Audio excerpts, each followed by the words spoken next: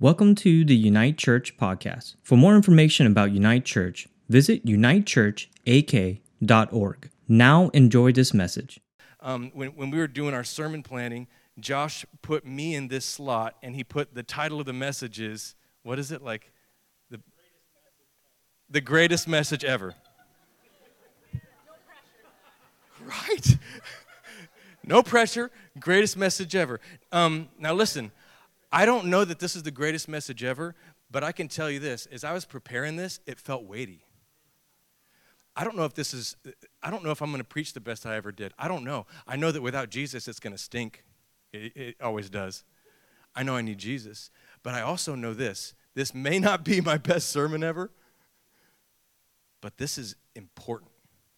This is weighty, and it may be one of the most important things we ever talk about. Okay? Are you ready to receive the word of the Lord today? Then let's pray. If you're willing, close your eyes and turn your hands up towards the Lord like you're going to receive something. This is almost like a prophetic action, like drop it on me, God, I want it. Holy Spirit, we ask you to come into this room. We know you're already here. We were worshiping you and we love you. And now we submit ourselves to you. Would you give us ears to hear you? Would you give us minds that understand you? Would you give us hearts that embrace your affections? Teach us to love what you love and hate what you hate. We want to be changed into your likeness, Lord Jesus Christ.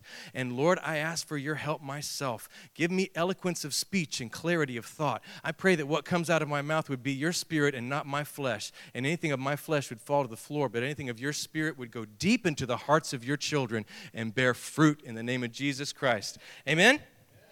Amen. So this is what I'm going to do. I'm going to break this down into 3 generations, and we're going to talk about ourselves, okay? Are you ready? If you're taking notes, we started with Exodus 3:13 through 15, and I'm going to talk to the God of the generation of Abraham, the generation of Isaac, and the generation of Jacob, okay? If you're the generation of Abraham, I want you to start thinking about this. You have kids who have kids, or listen, this is spiritually speaking. You may not have physical children, but you're of the age to have children at that age.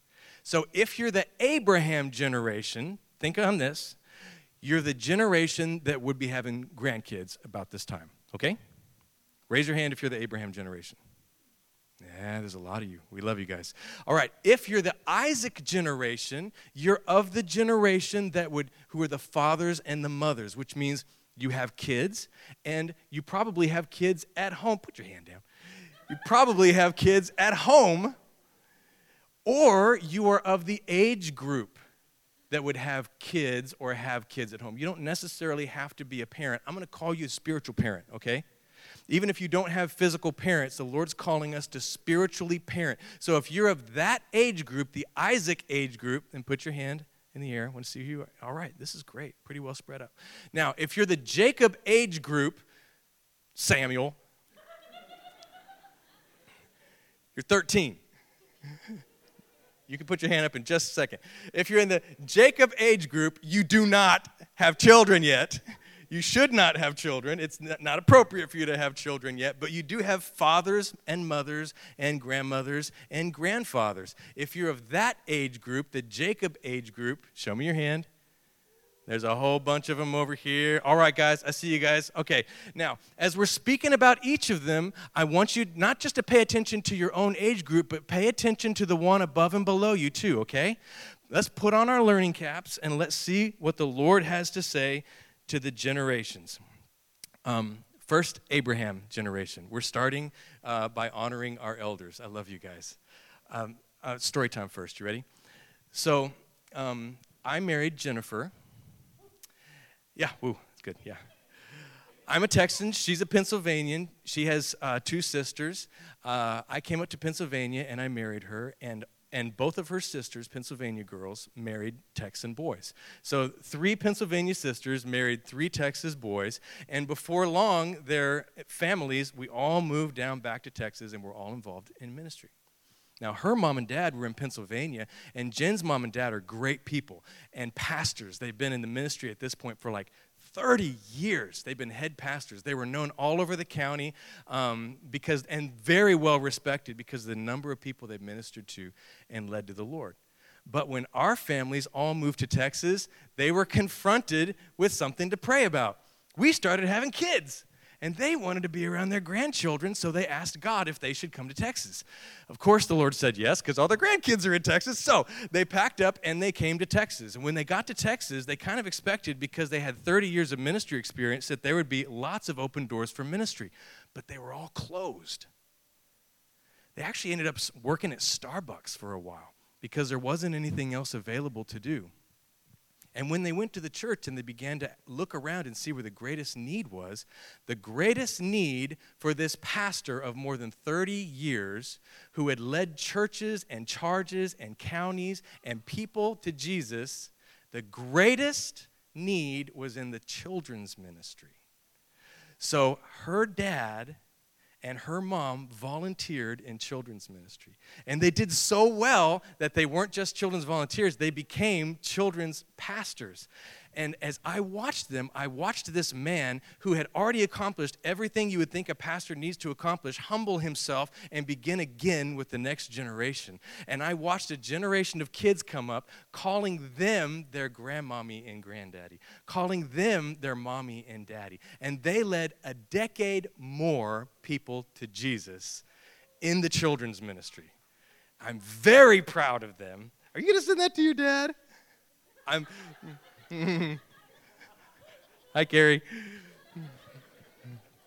And listen, he was never a very playful person, but when the Lord called him back to ministry and called him to minister to littles, he got down on their level, and he became a playful person. It's like his heart anti-aged. It de-aged. He got younger. And as he's serving in children's ministry, he actually became a better and a better granddaddy and a better daddy, and it was incredible watching his heart youngify. And it was incredible watching him continue to fulfill the calling of God in his life. Listen, Abraham generation, if you're not dead yet, there's still a calling for you. If you're still kicking, there's still butts that need kicking. Yeah. I keep praying, God, help me not to say offensive stuff, and then stuff like that comes out of my mouth. But it's true. That should be on a T-shirt. If you're still kicking, there's still butts that need to be kicking. Now, this house that you're in right now is over 50 years old. And when this place was planted, it was planted by Dick Benjamin and Dick Strutz, and these were fathers who had turned their eyes towards the next generation, to a children's generation. And when they did, this place began to grow. The Jesus people came in. The Jesus people, that's my parents' generation. That's how my parents got saved in the Jesus movement. The Jesus people began to come in. And then by the time they got into the 80s, there were 2,000 people going to this church. They planted churches all over the place, all over the world. They sent out missionaries all over the world. They opened schools right here. They sold their wedding bands to pay for this building. They sold property to pay for this building. And they ministered to the world and the kingdom of God from this place. That's the Abraham generation. Listen, if you were part of any of that, I want to say something to you right now. Thank you. Thank you.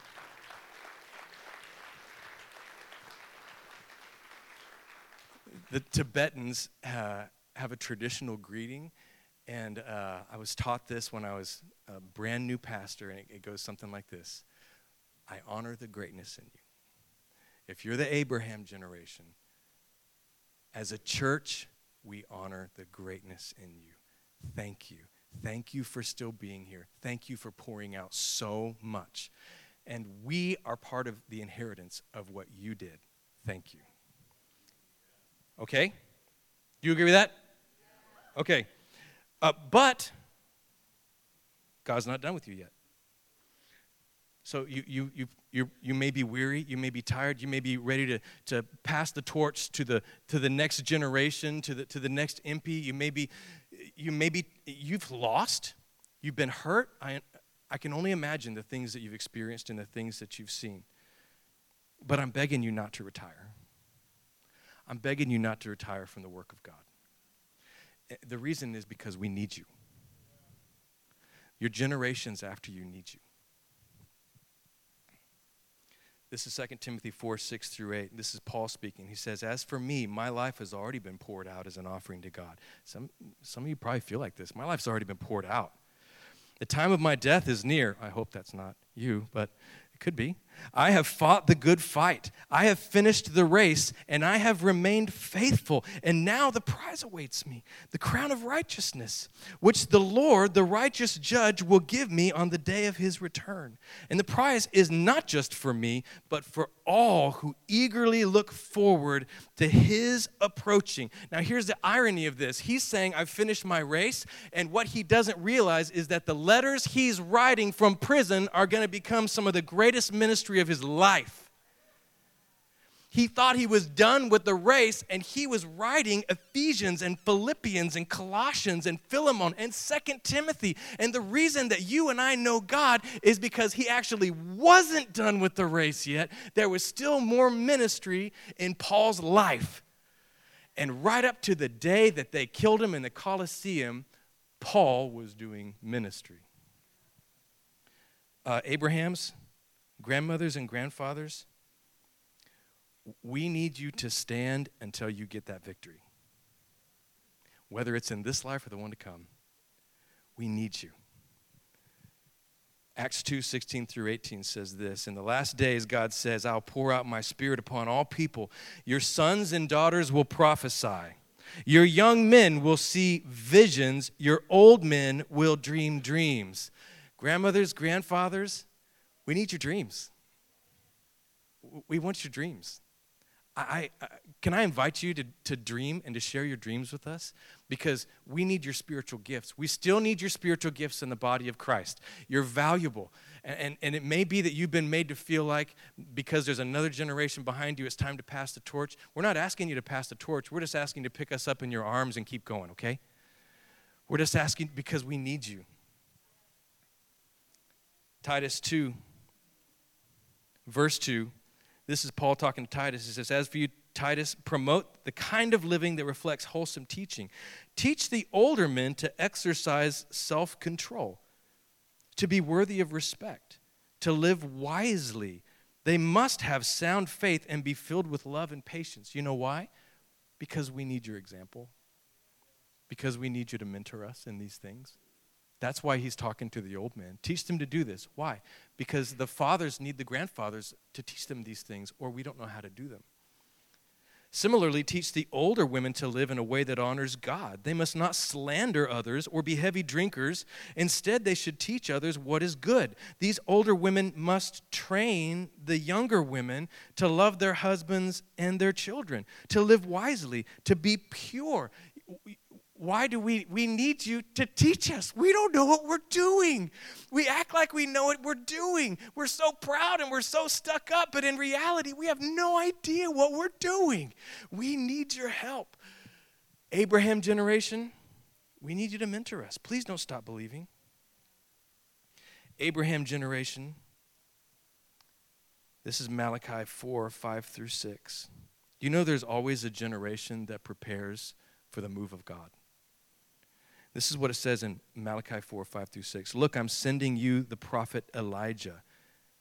Before the great and dreadful day of the Lord arrives, his preaching will turn the hearts of fathers to their children, and the hearts of children to their fathers. Now watch this. Otherwise I will come and strike the land with a curse. You know, Jesus couldn't come back unless there are certain stipulations that have been fulfilled. And one of those stipulations is the hearts of the father have to be turned towards the children. And the hearts of the children have to be turned towards the father. But what happens first? What happens first is not that the children turn their hearts to the fathers. What happens first is the fathers turn their hearts to their children. And let me tell you something. Sometimes you may think, they don't want my love. Even if we don't want it, we sure need it. Sometimes the generation under you doesn't look like it cares, but I want to tell you something. We need your love. We need your hearts. We need your affection. We need your prayers. We need you to invest your hearts in us. There's a whole generation that doesn't know how to look up, and the way that it's going to learn to look up and to turn its heart up is when the father and the grandfather generation turns its hearts down. That's what we need. By the way, the Bible says if he were to come and that did not happen first, there'd be a curse on the land. Does it feel sometimes like there's a curse on our land? The reason there's a curse on our land is because the hearts of the fathers need to be turned towards children so that they're not, I'll get there. Getting ahead of myself. You guys with me today? This is the John generation preparing the way for a Jesus generation, preparing the way for his coming. Luke 1:17 says it like this. This is talking about John, who's going to come and prepare the way for Jesus. He will be a man with the spirit of power and of Elijah. He'll prepare the people for the coming of the Lord. How? He will turn the hearts of the fathers to their children, and he will cause those who are rebellious, that's the rest of us, to accept the wisdom of the godly. Close your eyes right now, Abraham generation, and ask the Lord, God, what are you saying to me? What are you saying to me? How does this relate to my heart and my calling? Holy Spirit, teach us what you want to teach us in the name of Jesus. Amen? Abraham generation, we honor you, we love you, we adore you. Now, Isaacs. If you're an Isaac, your parent generation, let me see your hand. Okay, Isaacs, I got something for you guys too. This is what's cool. The Abraham generation, they're not done yet. So that sermon last week actually has something to do with this week. The Abraham generation is not done yet. They've got to stand until they stand in victory, right? Until they're done. The Isaac generation, you have something that applies to last week too. You need to stand your ground. You're in the thick of the fight. I don't know if there's a harder time to live as a parent than the time that we're in right now. I mean, I haven't lived another time, so I have no idea. But this is a tough time. You got 1,000 things going on. There are 1,000 things to consider. I don't know if it ever gets any easier, but trying to take care of 6 kids in a culture that's trying basically to infiltrate their morality and destroy it is difficult. It's really difficult. And the stress levels just continue year after year after year to elevate. It's not easy. If you're in the Isaac generation, you're in the middle of the fight and it's hard. Stand your ground. This is not the time to roll over and play dead. This is not the time to give up, and this is not the time for you to compromise. How does our culture view children? Our culture acts like kids are parasites. A kid is just something that's using more than their fair share of resources until they grow into a useful human being. That's kind of how our culture sees kids, right? I remember, we have 6 kids, and trailing along, it's like ducklings following you, and we'd go into a restaurant, and we'd go into a restaurant, and you could watch people as you came to the restaurant get this look in their eyes like, oh, there goes my dinner. Oh my gosh, 6 kids, they're going to be so loud and obnoxious. Their expectation is that you're trailing in with a bunch of kids that's going to ruin their night. And they were shocked when my kids were well-behaved, and they'd come up and they'd thank us for having well-behaved children because their mentality of children is that children are noisy and obnoxious. They're to be seen and not heard. They're things that ruin your vacation plans and your retirement, and they're things that ruin your dinner. That's what children are.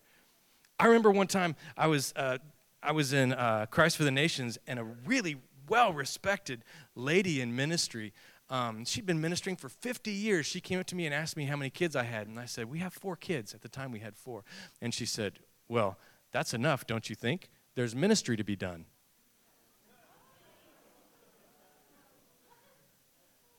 Even in the church, that's the attitude. Even in the church, that's the attitude. That's enough, don't you think? There's ministry to be done. Hey, listen, lady. This is my ministry. The Lord told me to make disciples. I made 6. How many did you make? We made 6. I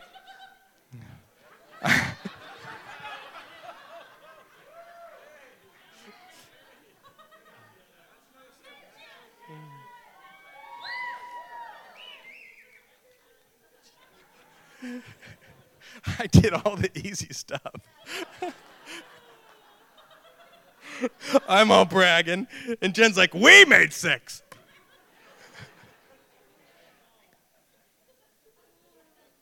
I have so many jokes right now that would be so inappropriate. I'm just not going to do it, okay? I'm going to behave myself.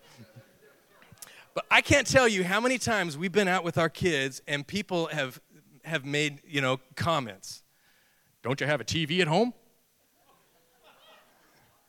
Actually, for the first couple of years we were married, we didn't have a TV at home. So they might have been onto something there.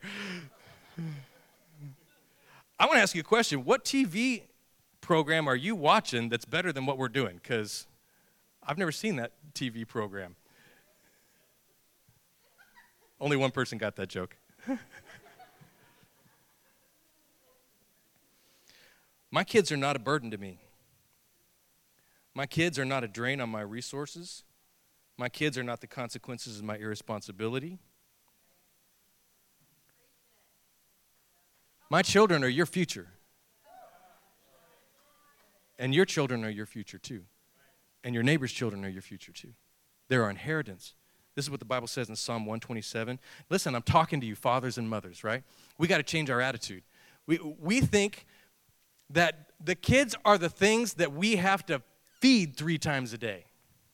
The kids we're going to have to pay for their college. We're going to have to pay for their weddings. We're going to have to pay, and we're racking up the dollar signs. It costs $250,000 to raise a kid to the point that they're 18 years old. I can't afford to have children. I'm telling you this, you can't afford not to have children. And I understand there's some people for biological reasons that can't. I'm not saying anything about that. I understand that. I get that. I'm just telling you, where's our value? This is Psalm 127. NLT, unless the Lord builds the house, the work of the builders is wasted.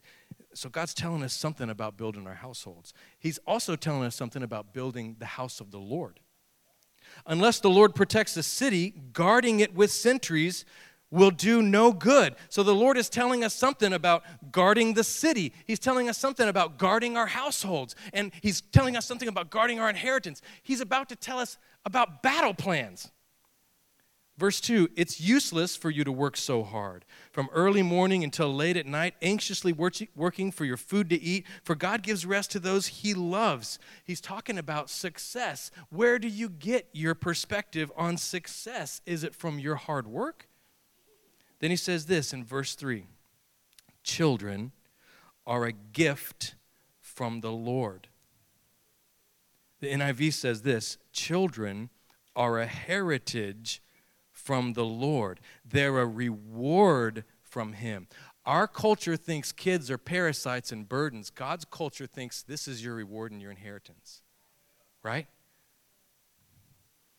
What does that mean? So God identifies himself like this. He says, I'm Yahweh. I'm the God of Abraham and Isaac and Jacob. He's the God of multiple generations. This is what that means. This means you get to be added to the list. That means you get to be added to the name of God. My mother and father were the first in their generations to decide that they were going to follow Jesus with all their hearts and their minds and their strength. My God is the God of Paul and Kathy, my parents, but he's also the God of Zach and Jen. And he's also the God of Simeon, Judah, Cheris, Maggie, Nora, and Sam. We get to add to the name of God by being generations that follow the Lord. He becomes our inheritance. And this is what I want. I want the name of Neese to be known in heaven and the name of Neese to elicit memories and thoughts of Christ. I want the name of Neese to be known in hell, and I want the name of Neese to elicit thoughts of Christ, so that when hell hears the name of Neese, hell realizes that they're up against the people of the Most High God. My children are part of that inheritance. I'm not just looking for the success of my generation. I want my children's names to be written in the book of life and their children's names. In fact, I pray for this all the time. I pray for my generations after me. Lord, give me my children, give me my grandchildren, give me my great-grandchildren, that they would know you and follow you in the name of Jesus. I'm praying for my generation. This is my inheritance. By the way, guys, that's all you're getting because I'm poor. So when I die, if you're hoping I'm going to pass you on something, it's just the name of Jesus, guys. That's what you get. Yeah, that's right. You guys are rich. Verse 4, children born to a young man are like arrows in the hands of a warrior. Okay, have you thought about this? We talked about the armor of God last week. Is it possible that children are part of the armor of God? This just said that children are arrows.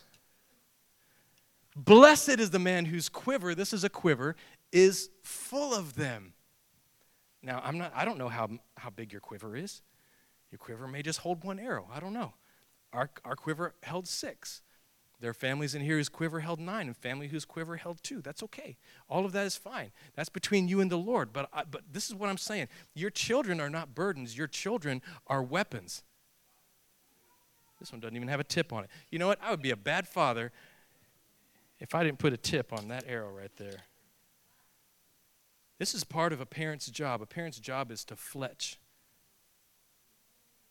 to straighten, to sharpen.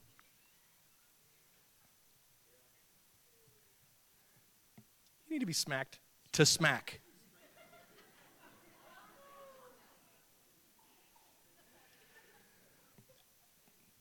Children are your weapon against your enemy, and the Lord gives them to you to aim them, to give them purpose and direction. Each one of our children has a purpose. Your child is designed with an enemy in mind. Did you know there are different types of heads for different types of uses? There are target heads. This is a target head. There are blunt heads for shooting squirrels and things like that. There are field heads like broad heads if you want to take down a deer or something. There are even fish heads. That sounds weird. There are fish heads if you want to bow hunt fish. And there's such a thing as a turkey head. It's like a torpedo with blades on it, and when you fire it, it spins in circles, and when the turkey goes and pops up its head, it just pops their head right off. Isn't that cool? Would you like to see that? Your kids each have a purpose in mind. They each have an enemy in mind. They each have a mission in mind, and part of your job is to help them find it and then to send them out towards it. Your children are designed specifically to take something down in the kingdom of God. Are you following what I'm saying? Some of your kids are broadheads. Some of them are blunt. They're for taking down squirrels. Got a couple turkey heads in there. Got some fish heads. Your job is to ask the Lord, God, what was my child designed for? Help me to help them discover their purpose. And that's not easy. And the world's going to lie to them and tell them it's something else. The world's going to lie to them and tell them they have no purpose, or is going to lie to them about what their purpose is, what they've been designed for. Part of your job is to make sure that that arrow knows what it's for, and you send them towards the target that God has designated for them to kill. They have an enemy. Oh, man, this is too violent. I can't believe you're talking about fighting stuff again. Verse 5, how joyful, happy, blessed is the man whose quiver is full of them. He will not be put to shame when he confronts, watch this, how blessed is the man whose quiver is full, because he will not be put to shame when he confronts his accusers, some versions say enemy, at the city gates. Parents, when you're standing your ground, where are you standing? You've been called to stand your ground at the gate of your city. You've been called to stand your ground at the gate of your home, to protect the territory that the Lord has given you. And what this is saying is the children are not just there to protect. You're not just there to protect them. They're actually part of the way you fight against the enemy that's trying to encroach upon your territory. Your best prayer warriors you got are the ones in your house, guys. Ladies, the best prayer warriors you got are the children in your own home.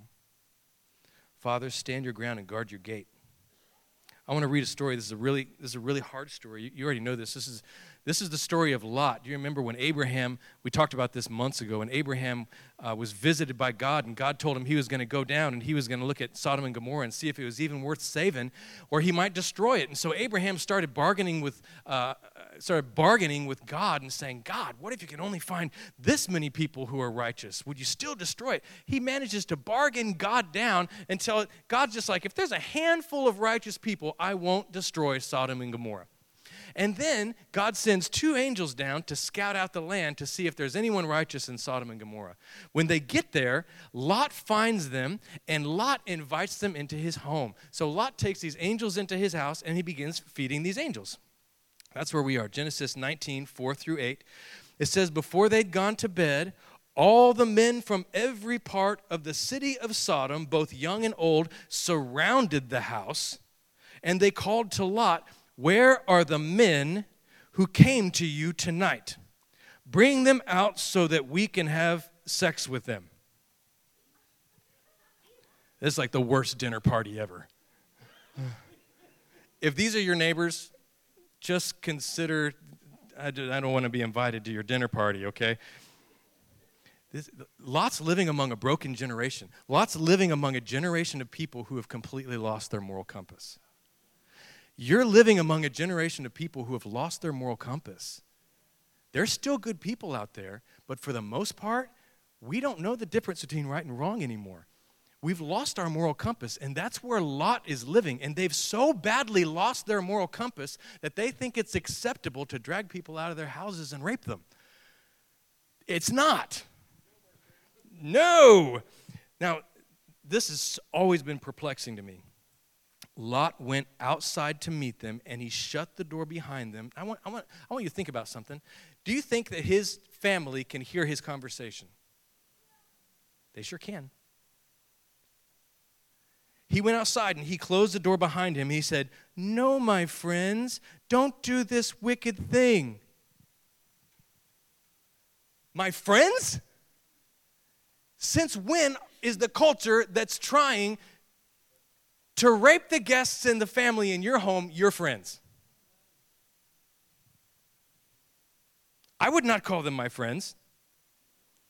He says, look, I have 2 daughters who have never slept with a man. They're virgins.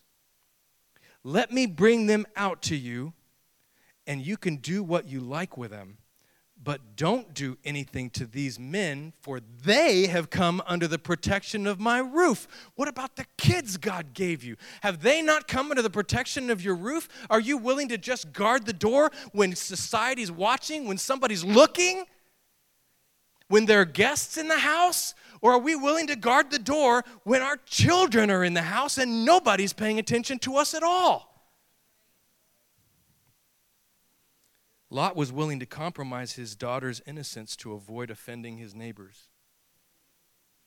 You know why he went out the door and he said, no, my friends? The reason he went out the door and he said, no, my friends, is because he didn't want to offend them. God has not called you to not be offensive.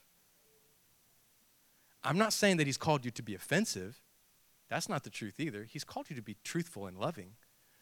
But you don't call someone who's come to your house to destroy your inheritance a friend. They're not your friend. And you and I have to come to terms with this. We're compromising our children's innocence to avoid offending a world that wants to destroy our children's innocence. Are you guys okay with me saying that? Listen, his daughters were in the house. They could hear what he had to say. And 5 minutes at the door was all his daughters needed to know about their value to their father. Your kids, fathers and mothers, are watching you defend your city. They're watching you defend your house. Every time you go to the door, they're watching for clues to how much they're valued. Let them know that they're valuable. Let them know they're worth fighting for. Let them know that they're a prize to you and you care about your inheritance. You know what Lot did? Lot was willing to hand his arrows out the door to his enemies. His children were his arrows. They were supposed to help him fight. And he was willing to hand his arrows out the door to his enemies. He was willing to hand his inheritance out the door to his enemies. Are you willing to hand your inheritance to your enemy? Come on. That ticks me off. I want my children beside me locked and loaded when those guys come to my door. And instead of hearing, no, my friends, I want the last thing they hear to be me and my girls racking around. Because that's how you deal with a bunch of rapists at your front door.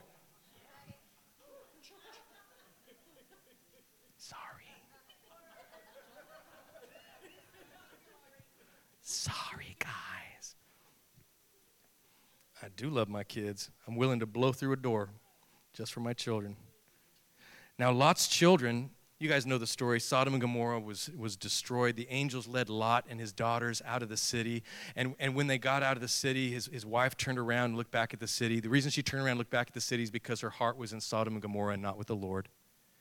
She turned around, she looked at Sodom and Gomorrah, she turned to a pillar of salt, probably got burned to death by whatever was coming out of the sky. And then when they finally got to a cave to hide, Lot was depressed. His daughters were the only people with him. And they begin to think thoughts. And the way that they think is like Sodom and Gomorrah, not like the God of Abraham. And they begin to think, how are we going to have children? There's no men around here. All there are is our dad. And so what they did something completely disgusting. They got their father drunk, and they had children with their father. This is Genesis 19, 36 through 38. As a result, both of Lot's daughters became pregnant by their own father. When the older daughter gave... I used to drink. I've never been that drunk. This is so sad. When the older daughter gave birth to a son, she named him Moab. He became the ancestors of the nations now known as the Moabites. When the younger daughter gave birth to a son, she named him Ben-Ami. He became the ancestors of the nation now known as the Ammonites. Do you know that the Moabites and the Ammonites grew to become some of the greatest enemies of the people of God? Some of the greatest enemies of the Israelites were the Moabites and the Ammonites. They enslaved them, they tortured them, they ripped open their pregnant women in order to murder their babies. They were evil. Lot was a man who was meant to be blessed and have an inheritance for God, but when his culture came to his door, he handed his inheritance out the door. And when he handed his inheritance out the door, instead of having his name in the line of faith like Abraham and Isaac and Jacob, his children became the Moabites and the Ammonites, the enemies of the people of God. In Judges, they fought the Moabites and the Ammonites. Saul became king, fought the Moabites and the Ammonites. David finally defeated the Moabites and the Ammonites. Lot's inheritance was he raised up enemies of God. I don't want my inheritance to be that I raise up enemies of God.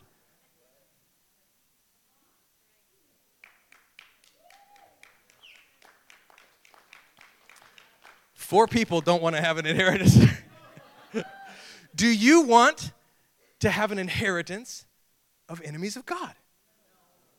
Now, our kids are going to have to make choices, and you can't control those choices. But what you can do is make sure that when culture comes for your kids, you don't compromise them. You can do that. You can give them a head start. It's kind of deep. Lot didn't stand his ground. He didn't value his children the way the Lord valued his children. He didn't see them as his inheritance. He didn't see them as weapons. He saw them as something that he could trade away so that he could remain socially acceptable and have friends in his culture. You can't negotiate with hell. Luke 1:17 says this. This is, again, talking of John. Just a reminder, he will be a man with the spirit and power of Elijah. He will prepare the people for the coming of the Lord. Mothers, fathers, Isaac generation, it is your job to prepare your children for the coming of the Lord. He will turn the hearts of the fathers to their children, and he will cause those who are rebellious to accept the wisdom of the godly. Some of us have kids that are in rebellion. Turn your hearts towards them. Just keep turning your hearts towards him. Keep turning your hearts towards him. This is a promise of the Lord. He will cause those who are rebellious to accept the wisdom of the godly. I want that promise fulfilled. Do you? Yeah. All right, finally, we talked about the God of Abraham, God of Isaac. We talked about the grandparents' generation. We talked about the parents' generation. Let's talk about the kids. You guys ready? Got a whole pocket over here. Oh. I love you guys. Actually, I love these kids. Guys, can I tell you something? Your grandparents, they have to stand until they have their victory. Your parents, they've got to stand their ground. They got to stand at the door. Kids, it's your time to take your stand. You were designed with a calling in mind. You were designed with a purpose in mind. Go find it. Go fight for it. You got to want it. You know, your whole generation is kind of just wandering through life. What do I do with my life? I don't know what to do with my life. You know what? Maybe you were designed as an arrow. Ask God what you were made to kill. Ask God what you were made to destroy. Ask him what you were made to defend. Ask him what you were made to build. Ask him, God, what am I here for? Because God knows he built you. I want you to know something. You don't have to do this alone. Abraham generation, Isaac generation, raise your hands.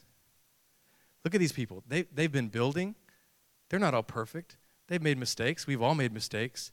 But we're not asking you to start over. You know what we're asking you to do? We're asking you to get on our shoulders.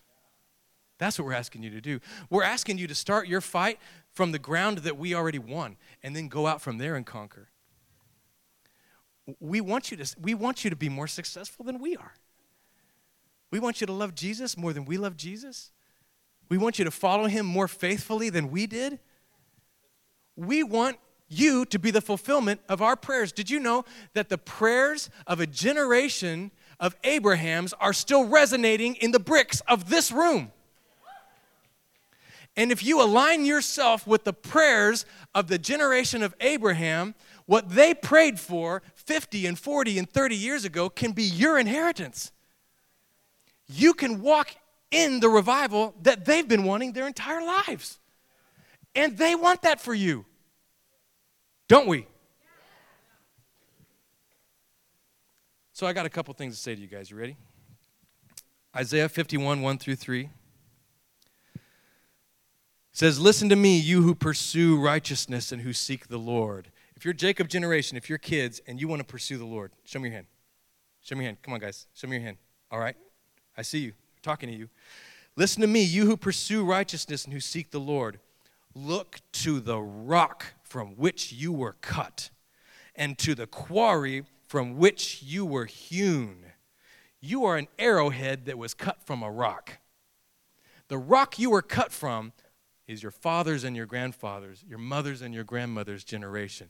What this is saying is, look to the generation before you and align your hearts with the prayers and the passions of the godly generations that came before you. Look to the rock from which you were hewn, to the quarry from which you were hewn. Look to Abraham, your father, and Sarah, who gave you birth. When I called him, he was only one man. I blessed him and made him many. Kids, if you want to advance in the Lord, if you want to advance in the kingdom, look back. Begin by looking back. You'll move forward when you begin by looking back. Do what Aragorn did. Take up your father's sword. It's time to take up your father's sword. And you may not have had a father who followed Jesus.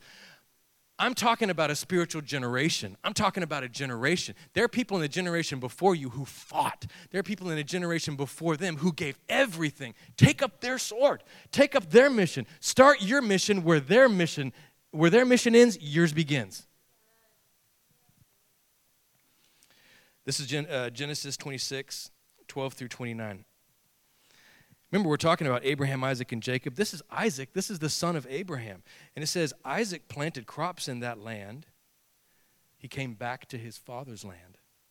He planted crops in that land. In the same year, reaped 100-fold because the Lord blessed him.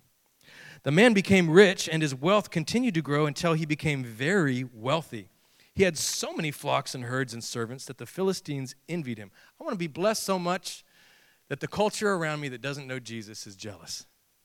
And they want to know the Jesus that I know. That's a good prayer, by the way. And I'm not just talking about cars. I'm talking about the blessing of when people look at our family, usually they're not looking at our possessions. They're looking at the way we relate to one another. And they're going, there's something with their family that I want in my family. I want our culture to be able to look at a family, at a marriage, at a relationship with a father and his kids and a mother and their kids and go, there's something about that I want. And to come and go, how did you guys get that? And for me to be able to say, it's because of my God. For them to be made jealous by the blessing of the Lord on our lives. Now it says this in verse 15, so all the wells that his father's servants had dug in the time of his father Abraham, the Philistines stopped up, filling them with earth. So the Abraham generation, the Isaac generation, they've already dug wells. They're already there. But what the enemy has done is he's come along and he's caused trouble and division and bickering and conflict and falling out and sin. And he's tried to stuff dirt and rocks back into those wells so that they don't spring up with water anymore. This is what happened to Abraham. Now watch this. So Isaac moved away from there and encamped in the valley of Gerar, where he settled. Isaac reopened the wells that had been dug in the time of his father Abraham, which the Philistines had stopped up after Abraham died. And he gave them the same names his father had given them. This is your new mission, the old mission. Your new mission is the old mission.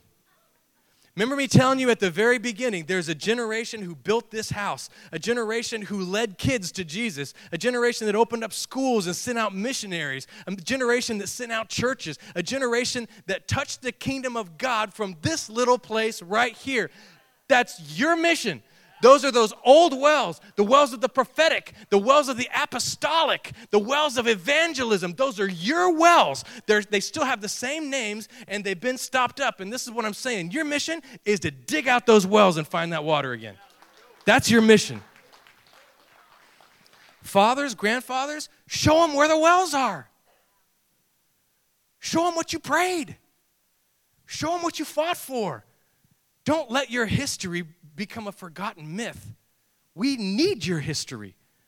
And this is what happened when they began to dig up those old wells. Verse 19, Isaac's servants dug in the valley and discovered a well of fresh water there. You dig up the old wells, and when you're done, he'll give you new ones too. You fulfill the missions of your fathers and your grandfathers, and when you're done, he'll give you new wells to dig up too. And then those will become the missions of your children and their children, and you'll continue to pass on an inheritance until our mission is fulfilled and Jesus Christ has come back and I get to go home. Thanks for listening. If you enjoyed this message, please connect with us at unitechurchak.org. We hope to see you soon.